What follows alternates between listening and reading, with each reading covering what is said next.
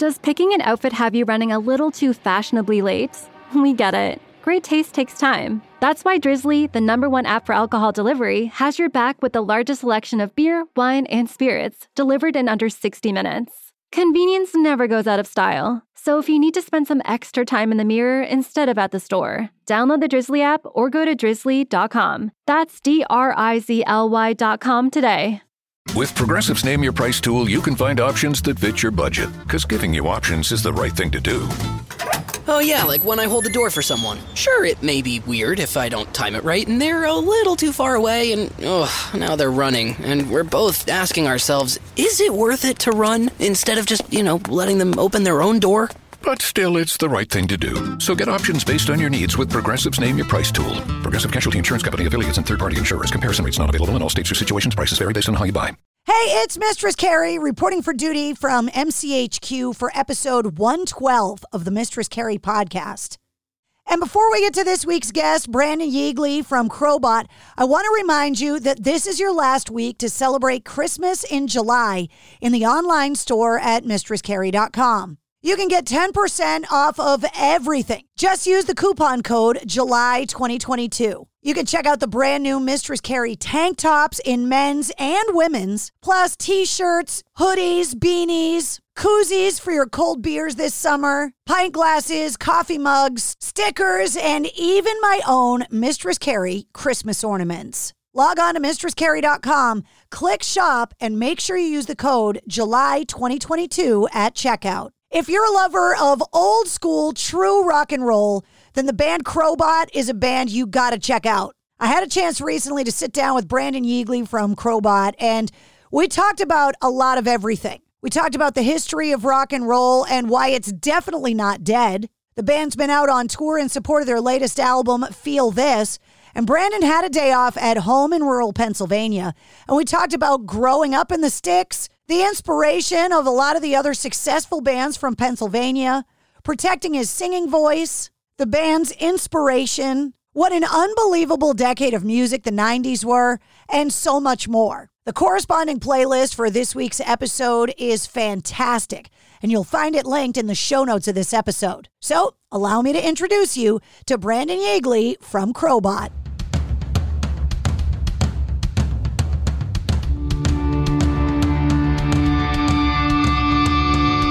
Hey, what's up? This is Sully from Godsmack. Strap on those boots, baby, because you are now in the trenches of the war room with the one and only Mistress Carrie right here on the Mistress Carrie podcast. What's up? This is Joe Rogan, and you're listening to Mistress Carrie. Her hair so lovely, pretty eyes. Hey, this is Brent from Shinedown, and you're listening to Mistress Carrie. Hey, Carrie, go put your bra on, girl. Hey, this is Steven Tyler, and you be listening to the baddest bitch in Boston, Mistress Carrie. What's up? This is Aaron from Stain, and you're listening to Mistress Carrie. Hi, everybody. This is Dave Grohl from the Foo Fighters, and you're listening to the one, the only Mistress Carrie. Hey, this is David from the band Disturbed, and you're listening to the baddest bitch in Boston, Mistress Carrie. Hi, Bruce Dickinson here from Iron Maiden. Yes, indeed, Miss Whiplash herself, Mrs. Carrie, is here to unchain your brain. Hi, this is Flea from the Red Hot Chili Peppers. You're listening to Mistress Carrie. This is Dennis Leary. You are listening to my favorite, Mistress Carrie. Hey, this is Corey from Stone Sour, and you have the privilege of listening to Mistress Carrie. Oh, God. Oh, yeah. Brandon! Hey! How are you? Oh, I'm doing great. The sun is shining here in central Pennsylvania. Yeah, I was excited. I have a lot of conversations on the show about the difference between being kind of an East Coast person and West Coast, or Northeast person and West Coast. Sometimes people like us don't really understand the West Coast. Yeah, this is true. This is true. What do you mean the football game starts at 10 o'clock in the morning? What do you mean being 10 minutes late for everything is okay? What do you mean let's just relax and go surfing? I don't get it. So are you guys... Yeah, it'll happen when it happens, right? Yeah, man, it's okay. So are you guys off the road right now? Are you home? Yeah, I'm at home currently for the next probably like 6-ish weeks. And then we'll be heading back out for what? We're not too sure. But the rest of the year looks pretty busy for us. So I'm enjoying my time home while I got it. Everybody's scrambling right now, like trying to book shows, trying to get gigs, trying to find a venue that's not booked up 7 days a week. It's like we went from nothing to everything. It's a potato sack race out there. Yeah. Totally. So do you still live where you grew up? Yeah. How Well, I'm weird. pretty close. So where exactly did you grow up as a kid? So I grew up in a little village of Good Spring, Pennsylvania. There were 12 houses, around 12 houses in the village I grew up in. There were like, the school I attended, there were like 86 people in my graduating class. So I come from a very small town, very small area. I'm a little closer to the city, if you will, right now. I live around Pottsville, Pennsylvania, which is probably 15 miles from where I grew up. So growing up in a little village like that, the idea of being in a rock band and like traveling the world, that's not something that would be a normal aspiration the way that it would be for someone that, say, grew up in LA. Yeah.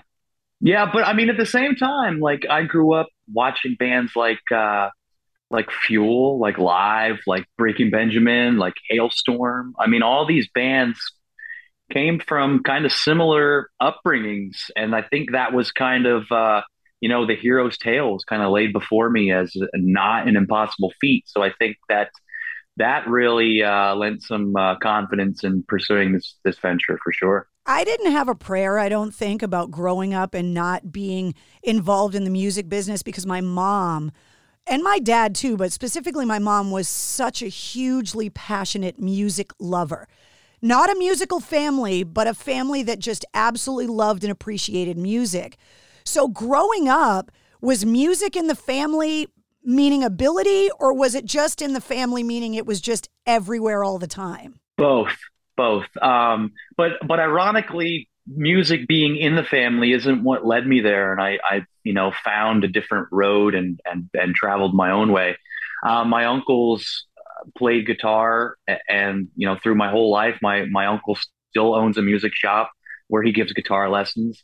But ironically, I didn't start taking lessons from him. I kind of just picked it up on my own, and I think that's sort of the reason why I held on to it. Because I've always been the type of person that if something's forced on me, I'm probably not going to have as much that interest seems in to it. be a common theme in people in this line of work too, is that we don't really like being told what the fuck to do. Yeah, and don't tell us no, because then you're in for a spiteful venture, and the same could be said about me. Can I ask you why it is, just as a side note, because this is how I am, why is the word no so motivating to people like us? Why? I think it's because we look for the impossible feats. I think I mean, just as a generality here, speaking in general terms, but I think especially people who search out music that really like the frontiers of music that people you want to turn people on to new bands and things that they haven't heard before. That's always been a thing that I have always enjoyed. So I think it's like the next challenge. I look to the next challenge as something to look forward to, and I think of the next unknown band is to turn people on to the next unwritten song as it's the unknown. I think the music kind of helps us through everything still too.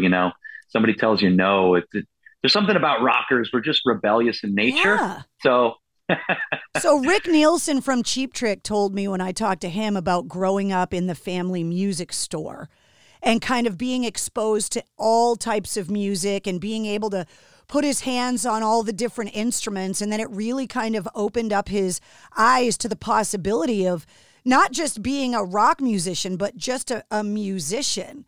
So having access to the store and the lessons, what started first for you? I would spend the summers at my grandparents' house, and my best friend in that area, he started playing guitar, and he had an old Ibanez RG, the old starter Ibanez, and And he was just playing AC/DC songs. And I'm like, what are you doing? He's like, play guitar. You want to try it? And I'm like, yeah, looks pretty cool. So, him playing guitar led me to begging my dad for a guitar. And of course, my dad said yes, because he raised me on Uriah Heep and Dio and Rainbow and all that sort of stuff. So win. That's right. So, I was told yes too. So I can't say it's all about the nose. Do you still have that guitar? I do. Yes, I do. Yep. An old Fender Squire that came in the same box as the amp did. What was the first thing that you figured out how to play on it? Like, what song was it that you were like, wait, I think I got it? Smoke on the Water. Yeah. Smoke on the Water. And it turns out I was playing it wrong for years. That seems to be like the introduction to guitar playing, is that if you can get that. And what's crazy about it, and this comes up on the show all the time, is that the simplicity of it is the brilliance of it. That, yes, it's that simple riff that everyone knows and every kid learns how to play, but it's still so iconic. Yeah. Yeah. And that's the sort of things that we've learned throughout the songwriting, through our songwriting journey. It's all about those. It's all about those moments. It's all about those singable riffs. It's all about those singable melodies. The music that we still revert back to is probably the music of our teenage years, right? So that's all the stuff that we have learned over the years to incorporate in music, because in the beginning of our journey, we were just, unbridled wild horses out there, just writing songs and writing riffs and being bluesy any chance we get. But, there's a reason why Don't Stop Believing is, you go into a bar and I don't care what you're feeling. Don't Stop Believing comes on, everybody's singing the words to it. You're like, I kind of want to be a part of that. Yeah. So I have a theory about music, that we get exposed to the stuff that the people around us love, that gets passed to us. Like in my instance, my mom was all about the Beatles, and my dad was really into stuff that had horns, Chicago, Three Dog Night, The Association, like stuff like that. But then you wake up one day and you discover a song, a band, an artist, something, and you go, no, that's mine. And it's your first kind of step into discovering who you are as a person, I feel like, because that music kind of defines something about your personality. So if your dad's got you growing up with Dio and Uriah Heep, what was that line for you? What was that music that you claimed as your own? I think probably, Alter Bridge, Miles Kennedy, it was definitely a turning point in my upbringing. I think that, it was kind of this melting pot of all these things that I loved and enjoyed, and especially about singers. And, here's this guy, and going back to where we started, it shows you that some things aren't impossible. When you hear Miles Kennedy sing, you're like, wow, that guy did what? And suddenly things become a little more within reach, albeit, those are shoes no one will ever fill. but it kind of tells you that it's humanly possible to obtain certain feats. And that was me. When I heard Miles Kennedy sing, I was like, I ain't never heard anybody sing like this kid. And, I'm going to take this and try to learn as much as I can out of this guy. He's been on the show a couple times, and when he's ever on the road, he's really hard to interview. And so I always was just like, why doesn't this guy want to do any interviews or whatever? But then during COVID, when he wasn't on the road, I got him on the show and I asked him that, and he talked about this regiment of taking care of his voice and how bad talking is, especially on show days for a singer. And it really opened my eyes, because my voice doesn't do what his does. Like, this voice ain't singing nothing. It sounds like I've been gargling shards of glass since puberty. This is all it does. Oh, and that's what I sounded like too when I started. So, so it really opened my eyes to the challenges of singers needing to go out and promote their bands, needing to do all of those things, wanting to meet the fans, wanting to do all of that stuff, but at the same time having this pressure to be able to deliver. Because if you go to see Alter Bridge and Miles is off his game that night, it changes everything. Yeah. So how do you process that for yourself? Well, and I try to turn the table a bit, and I've been fickle enough to think at some point, seeing a singer live once and just, him having an off night or her having an off night and just writing them off, and never going back because of that one night, that one off night. And I just think I keep that in the back of my head every night we perform. It's just, there could be somebody out there who hears me on an off night and they take that with them forever and never give me another chance. So I try to keep the same strict regimen on tour. What a guy like that constantly and just completely probably sleep deprived. And yourself as a podcaster, you use your voice a lot. It's your instrument. So, but your body doesn't care about your voice. It's going to be the last thing that it worries about, day to day. So there are days like today, I'm going to do 3 radio shows, 2 podcast interviews. By the end of the day, my voice is junk. Thankfully, it sounds like junk when it sounds good. So I can kind of slip under the radar. But I remember back in the early 90s, I went to go see Guns N' Roses in an arena and Soundgarden opened and Cornell had an off night. And I remember being an idiot back then and walking out going, those guys in Soundgarden suck. And obviously I was wrong. And obviously it was just a horribly off night for Chris Cornell because we all know he's got one of the greatest voices in rock and roll. And the next time I saw the band, they were flawless. And I was like, okay, yeah, I was an idiot. But it really does take a toll the more you're touring. And bands outside of COVID, you're talking 2-3 years of touring on an album. Yeah.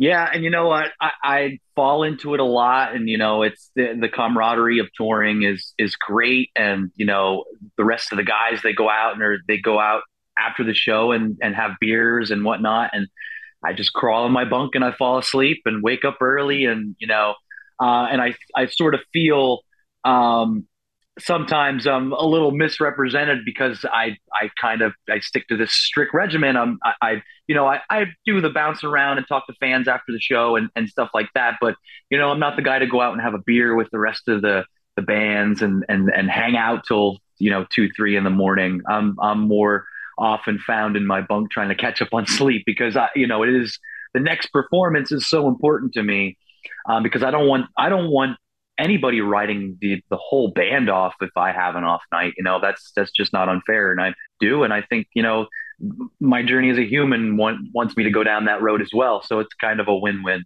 I talked to Jonathan Davis from Korn and Jeff Keith from Tesla, and they both said the same thing. We can get another drummer to fill in for the night. We can get a bass player. You can't replace me. If I have an off night, there's no show. I'm going to bed. Yeah, it's just that simple, but sometimes it's hard. It's hard to say no to a good time, but when you're growing up and you're kind of finding your voice and you're, playing Smoke on the Water and you're trying to figure it out, how do you go from that to figuring out that you can write songs? Because not only do I not have musical ability, but I covet the ability of songwriting so much because I don't understand how you do it. When did you know you could do it? Yeah, I'll just say I think it's the same as singing for me. I wasn't good at all when I started, but I just kept doing it and I kept doing it and I knew it's what I wanted to do and I wanted to get better. And I feel like we've approached songwriting in the same way. We've always tried to take our influences and wear them on our sleeves, but at the same time, keep a originality and a certain aspect of that and what we do. We want to tread new ground as well. So like we talked about before, the hardest thing is writing the catchiest songs. So it's all about time. The songwriting process for the latest record is that we had all this time to work with. We weren't touring. We could focus all of our energy onto the songwriting process, and it always shows. Hard work always pays off no matter what you do, and I think songwriting is the same way because some songs are super easy and they write themselves in 2 hours, and sometimes you got to think about it a little more. But I don't think anything will ever get you to that point of writing a song in 2 hours unless you do it enough. Is it lyrics first, melody first, riff first, or is it a combination depending on who's coming up with the idea? Yeah, it's usually riff first.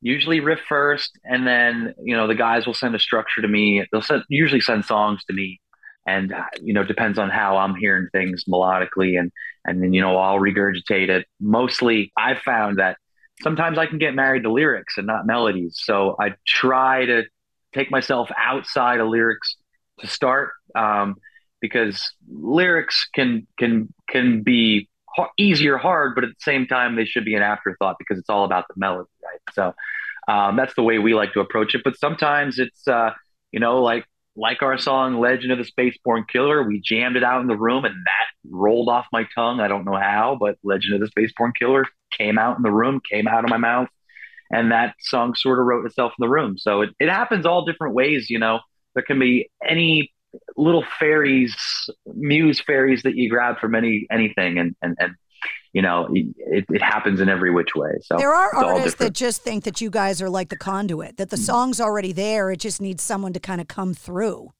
Sometimes you put things through the test by writing something and not recording it. Do you remember it? Right. Was it that good that you remember it? Right. I always ask songwriters this question on my show because the answers are always fascinating. Can you give me an example of any genre, any artist that is inconsequential? It's not a favorite song question. It's a brilliance in the craft of songwriting question. A song you think is crafted perfectly that you covet and you go, oh, I wish I wrote that. I know it's hard for music people, but yeah. Then you got to tell me, you got to break it down and tell me why. I'm going to have to say, I'm going to say Black Hole Sun, and not because it's my favorite Soundgarden song. It's not, but I think just the dynamic aspects of that song, the chord structures, the just the little nuances and just the songwriting ability that Chris Cornell has. It just to cross over in such a way too. I mean, that's a crossover song. I mean, it can be played on alternative stations. It can be played on rock stations to tear down boundaries like that song has done. I think, you might not even know Soundgarden, but Black Hole Sun. And so I think it's just one of those songs transcended even rock music. It's very rare that anybody says the same song. It happens every now and again. The only other person that's ever given me that answer was Brent Smith from Shinedown. So you guys have really good taste because that is a fantastically crafted song. I love Brent, so I share pleasant company. One of the reasons why I was so excited when I found out I was going to talk to you is it happens every now and again. I've been in rock radio long enough to know that, every few years, rock is dead. Here comes the next wave of doubters saying that rock, that it's got nowhere to go. And some people say, well, it's good that rock's kind of going back underground again because it's going to come back up out of the ground, a different thing than it was, which is always good. As a newer band, and you talked about kind of wanting to wear your influences on your sleeve, but find your own lane. What's your perception of rock and roll and where it is? And obviously, where does the band want to go from there? I think in the early stages of the band, there was this kind of revitalization of the old school rock scene and, boutique analog sound. And I think we will always take that approach wherever we go. So I think that is, the old school rock sound. There has been this like resurgence of originality in active rock, especially. We started this band 11 years ago in the thought process of, well, we just don't hear on rock radio what we want to hear. So we wanted to really kind of, fill that void. And I think now it feels like there's a lot of originality in rock music and radio rock music. You got all these different ends of the spectrum, albeit it's definitely a modern era. You got this like rap metal thing happening again, almost like a new metal thing, resurgence of that. Everything comes back around if you wait long enough. Yeah. Isn't it crazy? Like, I hope the 90s come back, because that is where we live. We live in between of, the Zeppelin and the Soundgarden. And that's what we'll continue to do till the end of time, I'm sure. But just to see that resurgence in a different way, because when we started, it was 70s, and then we went through this 80s period. Now we're like back onto the 90s. And like you're saying, it's all cyclical. So here we are again with this 90s resurgence. So we're excited. I mean, back in the 90s, people were like, none of this music is ever going to stick around. And now you look back and see what a brilliant era in music it was, and that people were just being idiots. But you also see a lot of those legendary bands that are still doing it. Stones, Judas Priest. I mean, Soundgarden's almost at their 40th anniversary in just a couple years. And crazy. A music legend that I just talked to on the show that I know you guys have worked with, Frank Bello from Anthrax, was just on. Love Frankie. And there's a guy that completely influenced a genre of music and a band that's still around, and yet people are looking at this legacy of Anthrax like, holy shit, the good bands, when they come out, they last. To see these legacies and these idols of ours still out there doing it again, it just kind of. I mean, look, we're waiting on a new Ozzy record that's stacked with superstars. It's not going to suck. That's right. Yeah, Ozzy's not going to put out a piece of crap, right? Yeah. Well, Crobot's album, Feel This, is out. For anybody that has never seen the band before, I had the pleasure of seeing you guys in Boston years ago, but I never got to meet you guys. So people got to go and check you out, because rock is far from dead. And I'm so glad I got to spend time with you today. Thank you so much for hanging out with me. Yeah, thanks for having me. All right, I'll catch you soon.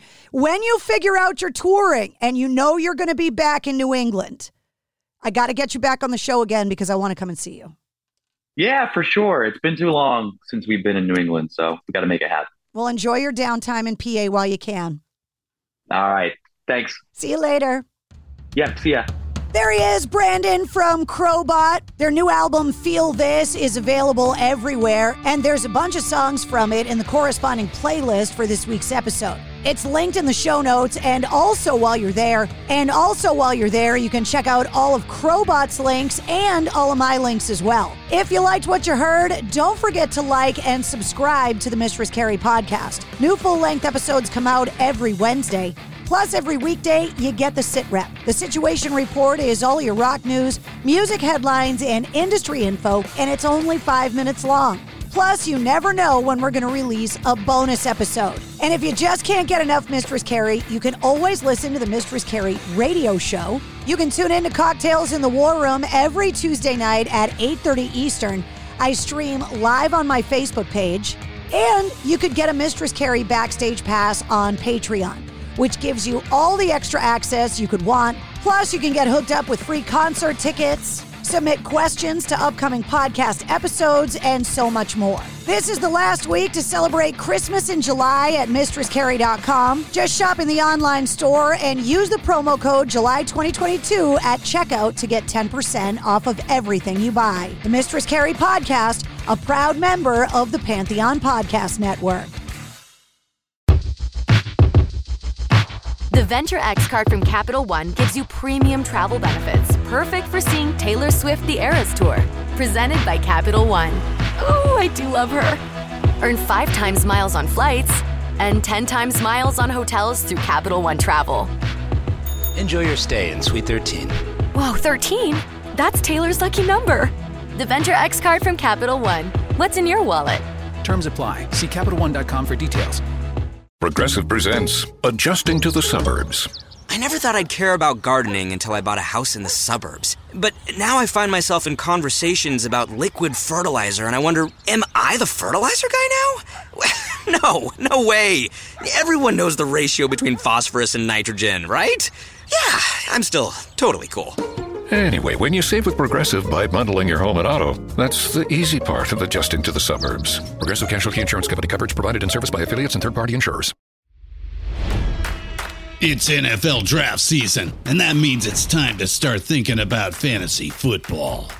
FantasyPoints.com features industry-leading experts and prognosticators using proprietary hand-charted data to help you score more fantasy points. FantasyPoints.com is the place to go for whatever kind of fantasy football you play. Whether you play fantasy football, daily fantasy sports, or do a little bit of everything, Fantasy Points has the meticulously researched content to guide you to victory.